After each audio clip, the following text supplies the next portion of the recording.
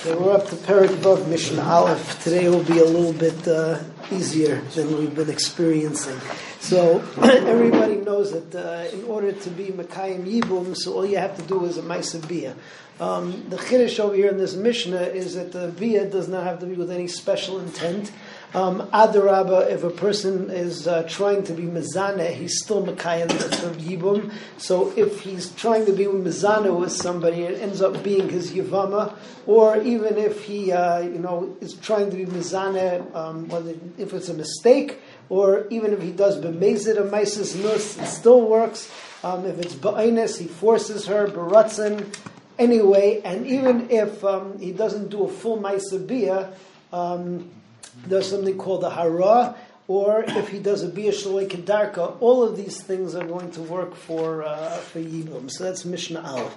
Habal yevimtai bein b'shegeg bein b'mezid, whether it was a mistake, thought it was somebody else, bein b'ainis, whether it was b'mezid that he he intended to be mezaneh with somebody else, he just didn't realize that it was his yivama. Bein b'ainis bein b'ratzin, he forced her, or she did it willingly. Afilu hu shegeg v'hi mezida. If he made a mistake, he thought it was somebody else, but she wanted to be mezana with him, and she thought that he was usher to her. Hu mezid v'hi shegeges. Hu anus v'hi lo anusa. If he was anus, if he was forced into it, let's say Goyim forced him, she wasn't, or he anusa v'hu lo anus. Echad ha'ma'areh, whether a person completes the Maisa Bia or whether he doesn't complete the Maisa Bia, Kana, he's kind of her as his Yivama, v'lecholak bein Bia l'Bia, and it makes no difference whether it was a Bia Kedarka or a Bia She'loi Kedarka. Okay, moving on to Mishnah Beis, whatever was true in Mishnah Aleph is also true if somebody is over an Isser Arayis, or if he's over an Isser Lav, like Almana L'Kayin Gadol or something like that. So in any of these cases, it doesn't make a difference whether there was Kavana or there wasn't Kavana. Mir Maisa Bia is going to make you be over on the Isser. So that's Mishnah Beis. V'china Ba'al Achas Me'arayis, somebody who comes on one of the Arayis, Shabbatayra, Psulais, or people he's puzzled to marry, Kigoy, and Almana L'Kayin Gadol, Grusha V'chalutza L'Kayin Hedyet, Mamzeres or Nesina Yisrael, and Mamzeres or Nesina that Yisrael marries is not allowed to. Bas Yisrael, or a Jewish girl who marries a Nasser Mamzer or Nasin, marries a Mamzer or Nasin, so Pasal. They all become Pasal. B'lecholak bein Bia l'Bia makes no difference whether it was a Bia Kedarka or a Bia Shaloi Kedarka. Mishnah Gimel tells you that if, we mentioned over here in the previous Mishnah, Almana L'Kayin Gadol, Grusha V'chalutza L'Kayin Hedyet, those are illicit marriages, and if a person, let's say you have a woman who's a Bas Kain, so normally she eats Truma. She goes and she's an almana or a grusha, and she marries somebody she's not allowed to within kahuna. So she becomes a chalala. So if she's an isua, in other words, if there was a maisa bia be'isser, so then even if they get divorced afterwards, so she cannot eat truma again from her father's house. She's a chalala, she can never eat truma again.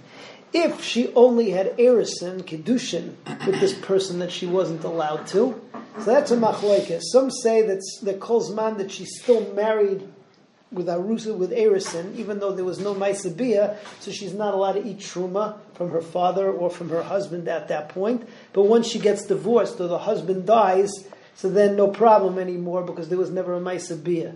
But everybody agrees that after the husband dies, after erisin, or if she's divorced from erisin, so then she can go back to eating truma. So the Mishnah says, Almana L'Kayin Gadol, if you had an Almana, say she was from a family of Kohanim, she married a Kohen Gadol, she wasn't allowed to. Grusha V'chalutza L'Kayin Hedyet. Bein mina erisin, even if she was just mekudeshes, so there was no maisa bia, lo yochlu b'truma. So that the Tanna Kama says that you still can't eat truma, even though there was just erisin without any bia. Rabbi Lezer, Rabbi Shimon say machshirin. It makes no difference because there was no bia, so therefore it's fine. Now everybody will agree that if the kiddushin is over, the hainu they got divorced or the husband died, so then she could go back to eating truma. Nis armalu on garshu min hanisuin psulis. if she became an almana or a grusha from this husband, so if she ended up consecrating the marriage with him, there wasn't Maisabiyah, so then she remains usher because she's a halala for the rest of her life. In an erisin, but if it was after Kiddushin, then ksheris, then she's kosher because there was never a Maisabiyah. So at best, the Isser to eat truma, she's going to be puzzled from eating truma, is just at the time that the Kiddushin still existed, but afterwards it's not true anymore. Okay.